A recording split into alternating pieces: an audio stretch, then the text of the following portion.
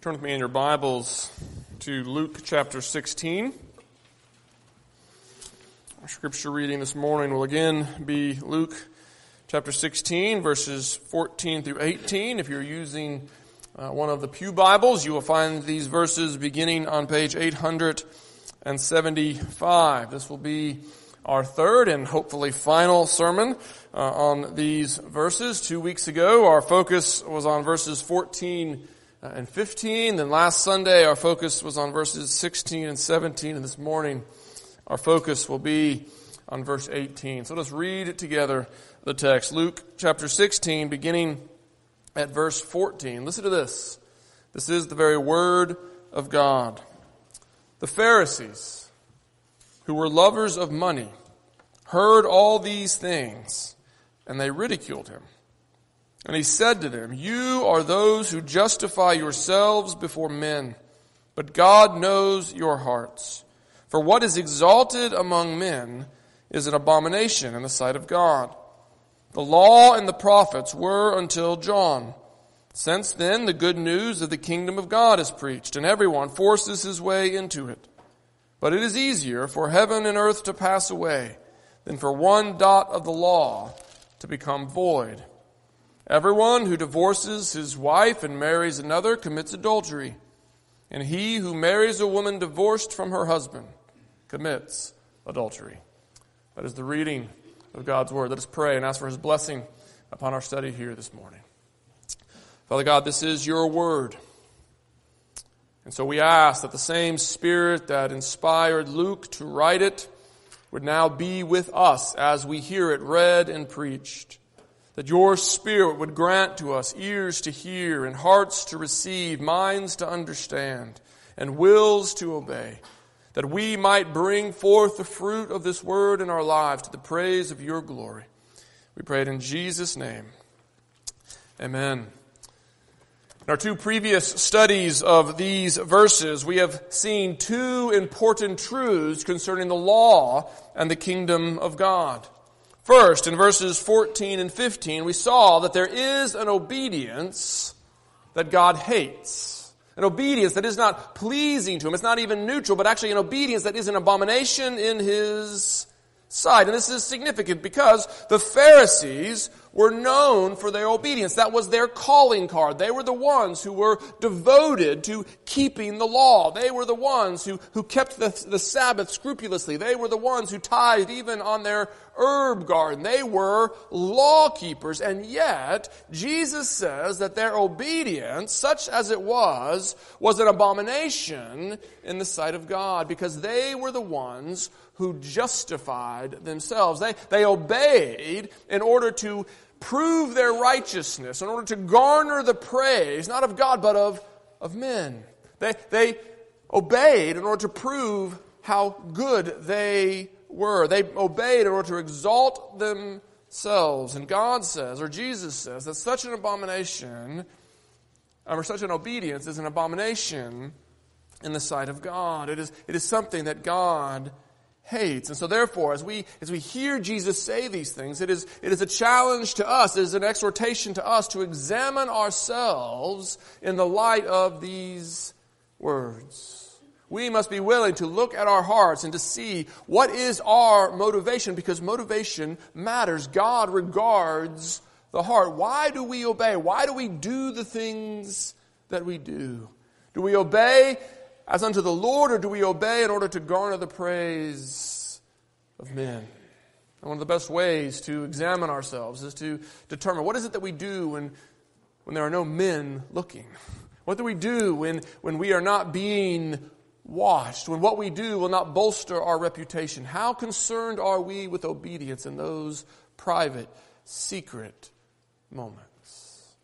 This is the first truth that we learn. The second truth we learned in these verses came in verses 16 and 17. And here in these verses we learn that while there is an obedience that God hates, this does not mean that God hates obedience. There is also an obedience that God delights in. There is also obedience that God requires of his children, you'll notice in verse 16 that Jesus draws a clear distinction between the Old Testament and the New Testament eras. He says the law and the prophets were until John, but since then, the good news of the kingdom of God is preached and everyone forces his way into it. So there was an Old Testament era that was until John, but now with the advent of Christ, with Jesus' own coming, with Jesus' own ministry, we have entered a new era, a New Testament era. And it is different. In the Old Testament, the law reigned. In the Old Testament, the people were under the law as law. The law said to them, do this and live, don't do this and die.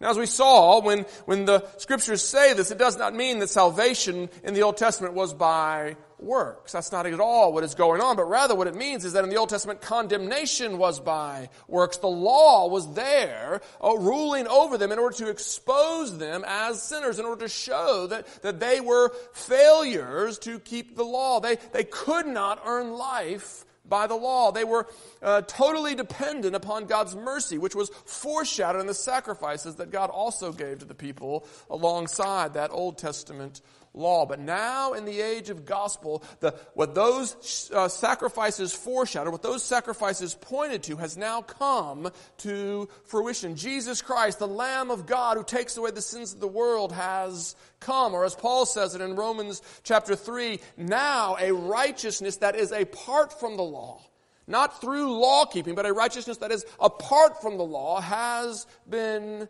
revealed. This is the gospel of justification by faith alone, apart from works, so that no man can boast. We are justified. We are right in the sight of God. We are at peace with Him, not because of what we have done, but because of what has been done for us by another. That is the very heart of the gospel, as Jim said. That's the main thing that we want to keep, the main thing. That we are justified apart from our own works. We are justified by faith in the works of another.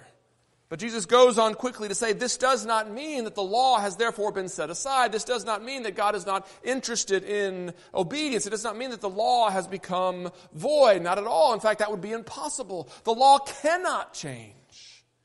The law cannot change because God does not change. The law is simply a reflection of His character woven into the very fabric of the universe. And if God does not change, that law cannot change. His blueprint for society cannot change. His path for humanity cannot deviate. It cannot be altered. It cannot become void.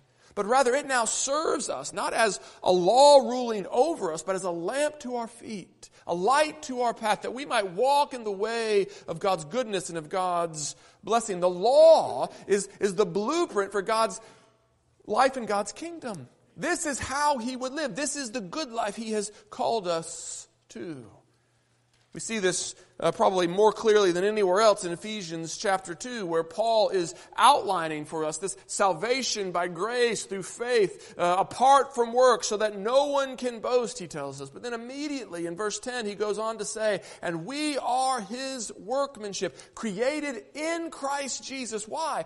For good works. So we've been saved apart from works, but we have been saved for good works, the very works that He has prepared beforehand, that we should walk in them. And this is the point that Jesus is making. Jesus is saying you were saved apart from the law so that you might now fulfill the law. Or as he says it in Romans 8, so that now the righteous requirement of the laws might be fulfilled in us who walk not according to the flesh, but according to the Spirit. And so there's an obedience that God hates, but there's also an obedience that God delights in.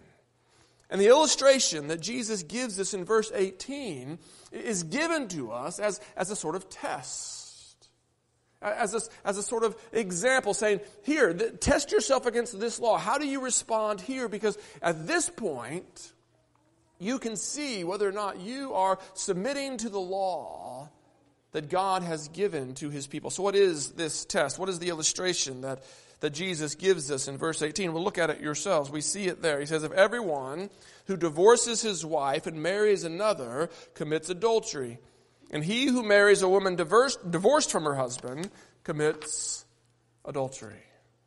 Now, this verse catches a lot of people by surprise. It seems like a non sequitur to many. It just doesn't seem to follow with what we've been talking about up to this point. Jesus has been talking about money, then he's been talking about the law, and all of a sudden now he is talking about marriage and divorce, and it's just sort of a one-off verse. And the ESV doesn't really help us because it actually makes it a one-off verse by giving it its own heading here. But really, this is part of the discussion. This is a flow. This is part of the flow of what Jesus has been talking about. This is an illustration of the point that he has just been making in verses 16 and 17. Jesus has just been saying that the law that God gave us is the standard for morality, even now in the gospel age, that the law is still our guide, that it is still the lamp unto our feet. It cannot be set aside. And one example is God's law concerning marriage. God's law for marriage and God's definition of adultery, these still stand, these still rule even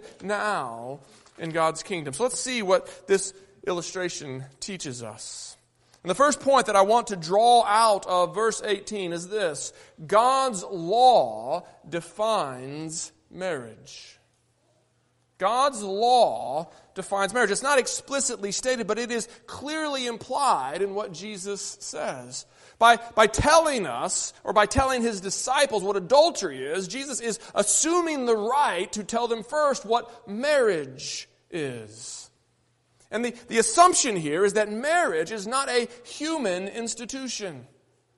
Marriage is not something that man made up, but rather marriage is a divine institution. When I do marriages, when I do wedding ceremonies, I do not allow people to write their own vows because I tell them, listen, you didn't make up marriage. You don't get to decide what promises you're going to make, enter into this relationship. This is given to you by God. And so we do not decide what vows we will take when we get married. We enter into marriage as God has defined it. We could say the same thing about sort of present day endeavors to redefine marriage. I'm sure you've heard that term. People talk about redefining marriage as if the state had such a right. The state can no more redefine marriage than they can redefine water. They can begin to tell us that, maybe 2 oxygen atoms make water, but it is not so. God is the one who defined marriage. God is the one who tells us this is what marriage is. And so what does God tell us? What is God's definition of marriage?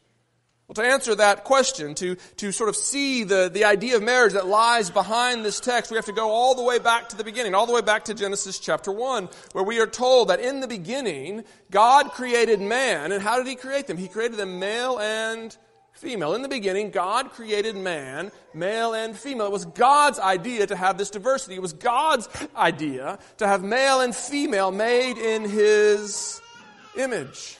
But that in and of itself is not marriage. We don't get marriage until we get to chapter 2. Because in chapter 2, we are told that a man should leave his father and mother and hold fast, or to use the language we were using in Sunday school this morning, to cleave to his wife. That's the old King James. That a man shall leave his father and mother and hold fast to his wife, and they shall become one flesh. So God creates man as male and female, and he says that they will join together, they will bond in marriage, and they will become one flesh. This is actually the text that Jesus himself quotes in Matthew 19 when he is discussing marriage with the Pharisees. And he at that point adds, what God has joined together, let not man separate, reminding us that this one flesh union between a man and his wife, this one flesh union that is marriage, is a death till us part relationship. It is a forever relationship. This is God's design, that one man, that one woman should come together, should become one flesh, and shall be joined till death do us part. This is God's design for marriage. This is what marriage is. But not only does God's word define marriage, but also by defining marriage, it also defines for us what adultery is. This is the second point that we see here in this text.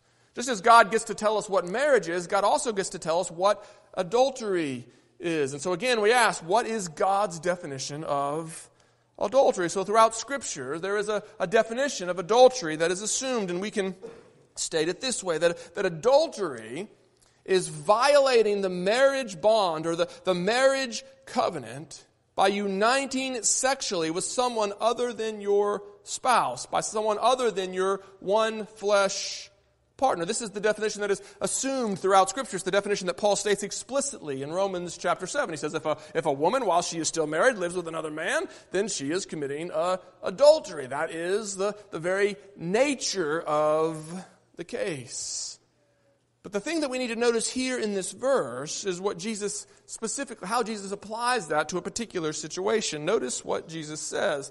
He says, if a man divorces his wife without warrant and marries another, he commits adultery. So even if a man's divorce is legal in the eyes of the state, and even if his remarriage is legal in the eyes of the state, if the divorce was without warrant in the sight of God, then the remarriage is adultery in the sight of God. Now, you probably noticed I kind of slipped a phrase in there. I said if he divorces without warrant. What does that mean? Because it's not what Jesus says. Jesus doesn't mention any warrants for divorce in verse 18. But when we're dealing with a verse like this, we have to consider the whole counsel of God. We have to consider everything the Scriptures say. This one verse is not everything that Scripture teaches us about marriage and about divorce. It's not even everything that Jesus says. I already mentioned Matthew chapter 19, and if you will, turn there with me. Keep a finger in Matthew 16, but we're going to be coming back. But flip over to Matthew 19 just quickly. Because here in Matthew 19, Jesus is having a discussion with the Pharisees, and it's a discussion that centers on this very question.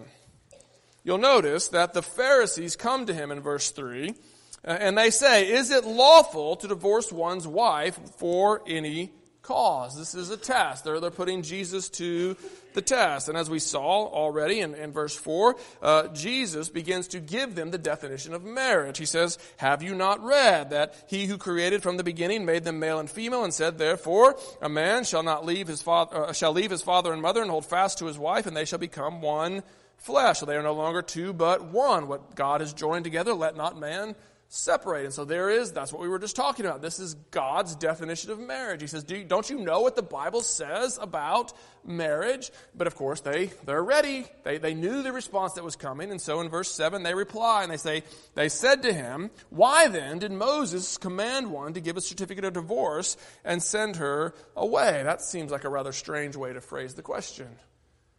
I don't remember Moses commanding husbands to divorce their wives, but the idea is that when a divorce happened, a certificate had to be given. That was actually a command. But notice Jesus' reply in verse 8. He said to them, because of your hardness of heart, Moses allowed you to divorce your wives. So because of your sin problem, God allowed you to divorce your wives, but from the beginning it was not so. And I say to you, verse 9, whoever divorces his wife except for sexual immorality and marries another commits adultery. So here Jesus states a grounds for divorce, a warrant for divorce. And he says, apart from this warrant, divorce leads to adultery.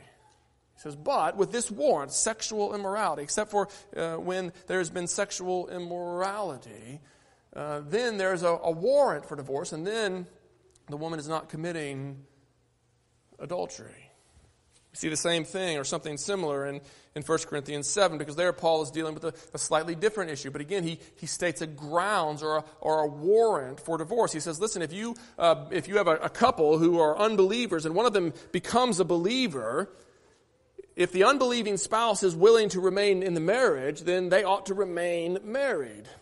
But if the unbelieving spouse is no longer willing to remain married and leaves and says, I'm out of here, I can't handle this, then the believing spouse, the one who has been deserted, the one who has been left, is no longer bound. He is free to divorce and to remarry. And so we have these two grounds for divorce that the church has traditionally recognized: sexual immorality and desertion. And what I want you to notice about both of those grounds, the reason that God gives us both of those grounds for divorce is because in both cases, the marriage has already been broken. The marriage bond, the marriage union has already been violated. When there is sexual immorality, the marriage bond has been violated. When one spouse deserts the relationship, the marriage bond is already severed. It is already broken. And so God, in those cases, allows, because of our hardness of heart, because of our sinfulness, because we live in a fallen world, in those cases, God allows the innocent party to divorce their spouse and to be free to remarry. But notice, a person is not free to divorce and remarry simply because they have fallen out of love, or simply because they have a hard time getting along, or simply because they have irreconcilable differences, or have developed new life goals and different interests. In such circumstances, a person has a moral obligation before God to remain married and to do everything in their power to live at peace with their spouse, to do everything in their power to nurture the health of their relationship. For Jesus himself says, to divorce and remarry for any reason other than these is to commit adultery. This is the point he's making in verse 18. He says, God defines marriage, and therefore because God defines marriage, God also defines adultery. And it is adultery if you divorce without warrant and marry another. Even if the state says your divorce was legal, in the eyes of God, it is still adultery. Now that's a hard saying. That's a hard saying. Marriage is the most intimate relationship we enter into as humans. And when it is stressed, when it is distressed, when it is troubled, it brings trouble to our whole lives. It is a hard saying to say you are not free to divorce when your marriage goes south. In fact, this is exactly what the disciples say. If you're still open to Matthew chapter 19, look at what the disciples say. In verse 10, he says, the disciples said to him, if such is the case between a man and his wife, it is better not to marry. And they're like, Jesus, do you know what you're saying? This sounds ridiculous. This is too hard. This is too much. You can't possibly be truly asking this of us. And if we look around our culture, we recognize that there are many people in our culture today who simply are willing to set aside Jesus' words here, or just not regard them at all.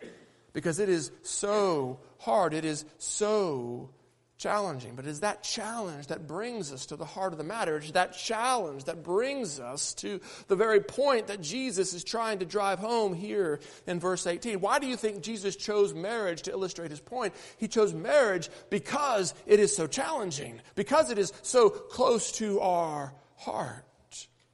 The bottom line is simply this: God defines marriage. God defines adultery. And we are called on to receive and submit to his word as our authority. The question is, will we? Will we receive God's law? Will we receive God's word? Will we submit to it because it is God's word? Or will we do what is right in our own eyes? Will we do what seems good to us? Or will we only obey God when his commandments make sense, when his commandments fit with what we think is right? As I said, there are many who long to redefine marriage today, and the church rightly stands in opposition to them, and the church rightly says, you are not free to redefine marriage. This is God's institution. But if we are honest, I think if we look carefully in the mirror, we will see that marriage was redefined long ago, at least in the eyes of the state. It is not for the first time that they are trying to redefine marriage today. Think about the advent of what was called no-fault divorce more than a generation ago, where people could simply say, well, we're no longer in love. We no longer have the same life goals. We're no longer compatible. Therefore, we're going to divorce. We're going to end this marriage and start another one. We're going to look for someone else who can be our life partner and maybe make us happy. You recognize, of course, that that's not marriage as God defines it. At that moment, marriage is being redefined. At that moment, marriage is being reduced to a humanly defined, mutually beneficial contract between consenting adults. We agree to live under the same roof for a while, as long as it's benefiting both of us. And at that moment, you have redefined marriage. And it should be no surprise to us that the culture continues to redefine it in that same way, but just with slightly different subjects. The question is, are we willing not just to look at those who want to redefine marriages in ways that we would never like, but are we willing to look at those who redefine marriage in ways that actually suit our interests and say, that's not okay. That's not okay. We can't do that. We're not free. We don't pick and choose. God's law is not a buffet, but rather we submit to it because He is God, because He is good, because He is wise, and His words are the words of life. Do you remember the disciples' response to Jesus' teaching in John chapter 6? In John chapter 6, Jesus' teaching takes a turn for the weird. And people are starting to go, Jesus, what are you talking about? What is this about eating your flesh? What is this about drinking your blood? We don't really, we were really into it a few moments ago, but now it's kind of gotten weird, and the crowds begin to disperse. And Jesus looks at His closest disciples and He says to them, do you want to leave too? And I love their response, because they don't say, well, no, Jesus, we're really into this. We really get this. We share your vision. That's not what they say. They acknowledge this is weird. We don't know what's going on. But they're like, where else could we go? You have the words of eternal life. We don't get exactly what you're saying. And the disciples proved that over and over and over again. They didn't always get what Jesus was saying. But they understood this. Jesus had the words of eternal life. And therefore they said, we are sticking with you. Even here, they don't like what He's saying about marriage, but they don't leave. They're just saying, Jesus, this is hard. They said the same thing about Jesus teaching about money in another context. They said to Jesus, who can survive under such teaching? And of course, Jesus says, with man it is impossible, but with God all things are possible. By the very power of God, we can be brought up, we can be conformed to be law keepers. In our flesh, we rebel. In our flesh, we suppress the truth. But God, by His grace, can give us eyes to see, ears to hear. He can even make it sweet in our mouth, that we would receive His word. And so here is the bottom line question that Jesus is presenting us with in this text. It simply boils down to this. Will you receive the law of God simply because it is the law of God? Or will you stand over His law as the arbiter of truth? Will you stand over His law, judging it according to your own wisdom? Will you pick and choose that which is fitting for your own personal preferences? Because how we respond to the law of God says a lot about our relationship to Him. Think about it. You can obey the law at many, many points because you think it's good and wise. I mean, after all, God's law is actually the best way to live. And while we are totally depraved, meaning that no part of us is unaffected by sin, we are not totally depraved in the sense that we are as bad as we could possibly be. By God's common grace, we still have some vestige of wisdom. By common grace, we're still able to see that some things work and others don't. And so a non-Christian can say, honesty is the best policy. Life just goes better if generally you stick to the truth. A non-Christian can say, we really ought not to take other people's stuff because society works better and my stuff is better protected if there's laws against stealing. A non-Christian can say the same thing about murder. A non-Christian can say, you know what? It's better if we don't murder each other because then I'm less likely to get murdered. Of course, when you're basing it only on pragmatic reasons, the idea of killing the defenseless becomes much more acceptable in a society, and we see that, do we not? Those who are most at risk are most likely to be murdered in our culture. those who are old, or those who are even yet unborn. Why? Because we are obeying ourselves and not God.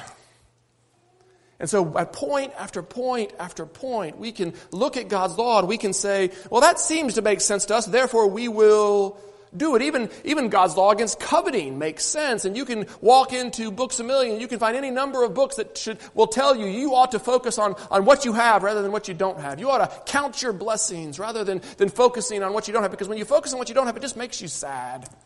It just makes life more difficult. Be content. And yet, in all these things, in all these ways, what are we doing? We are leaning on our own understanding. We are doing what seems right to us. We're not actually obeying God, but we're following the path of our own wisdom. We are doing what is right in our own eyes. And as I said, the test that proves this is the point of disagreement. It's the point where what seems good to us is in conflict with what God has said is right. The laws about murder are one example. The laws about marriage are yet another. It's the one that Jesus chooses in this text, because this is a point of conflict. This is a point of contention. This is our most intimate relationship. This is the relationship that most fills our lives. Are we really willing to turn this relationship over to God's law? Are we really willing to submit to something that's so vitally important to God's law, even when it contradicts our desires? That's the question. That's the question that Jesus is forcing us to ask. And you know what the modern mind says. The modern mind, the world out there, everyone, from Disney to Starbucks to Madison Avenue, everyone will tell you, you need to do what seems good to you. You need to be true to yourself. You need to follow your heart. You need to do what is right in your own eyes. They may not use the words, but they say it as clearly as they can. You must lean on your own understanding. Because if you allow someone else to dictate to you, life's almost not worth living. You have to be free. But Scripture says such freedom leads to death. Scripture says, God says, it is the fool who says in his heart there is no God. What a foolish thing to disregard the fact that God is there. It is the fool who refuses to acknowledge Him and receive His word. It is the fool who leans on his own understanding rather than receiving the good, perfect, and acceptable will of God. The way of life, the way of abundant life, the way of true flourishing is as counterintuitive to sinful man as just about anything in Scripture, because Jesus says the way to life is to die. The way to life is to die to yourself. The way to life is to give up the right to define for yourself what is good and to acknowledge and obey Him. The way to life is to bow before Him and to receive His word without qualification or reservation. But the promise is bold. Jesus says the one who loses his life to follow me will find it. He will have true life and he will have it abundantly. You have been saved from the law, not so that you can go and do your own thing, not so that you can kill yourself in any myriad of foolish ways, but rather you have been saved from the curse of the law, that you might now live under the law as a blessing. You've been saved from the curse of the law, that the righteous requirement of the law might now be fulfilled in you through the power of the Spirit. That's the blessing. That's the good news. As I said in this passage, Jesus, He shows us two things. He shows us the obedience that God hates, and He shows us the obedience that God requires. But really you could flip that and you could say He shows us two types of obedience that God hates. God hates the man-pleasing obedience of the Pharisees, but He also hates the self-pleasing obedience of the Pharisees. He hates it when they obey God's law just to earn the praise of men, but he also hates it when they obey only when it suits their own selves, only when it suits their own desires. Jesus says, I've come to call you out of both forms of disobedience into true obedience, into a true submission to my law. Not because I would rule over you with an iron fist, but because I love you. Because I know who you are. I know what you were created to be, and I desire the best for you. And therefore I call on you to die to yourself, to renounce your right to go your own way, to submit to me as your Lord and King, to follow me without question or reservation, because if you will lose your life to follow me, then you will know true life, and you will know it abundantly. And it's because he calls us to such a life that we call this good news. Do you believe that? Amen. Believe it with me. Father God, we do rejoice in your goodness. We rejoice in your call. Father, we admit that because we are foolish sinners, we sometimes, far too often, in fact, hear your call as something onerous, as something burdensome. But Father God, give us eyes to see. Give us ears to hear. Give us hearts to receive and submit to your law as the blessing that it is, Father. That we might know truly what it is to flourish as your obedient children. And that we might know in full the blessing you have for those who lose their lives to follow your Son. Father, this is what we ask for. And we ask for it boldly in his name and for his name's sake. Amen.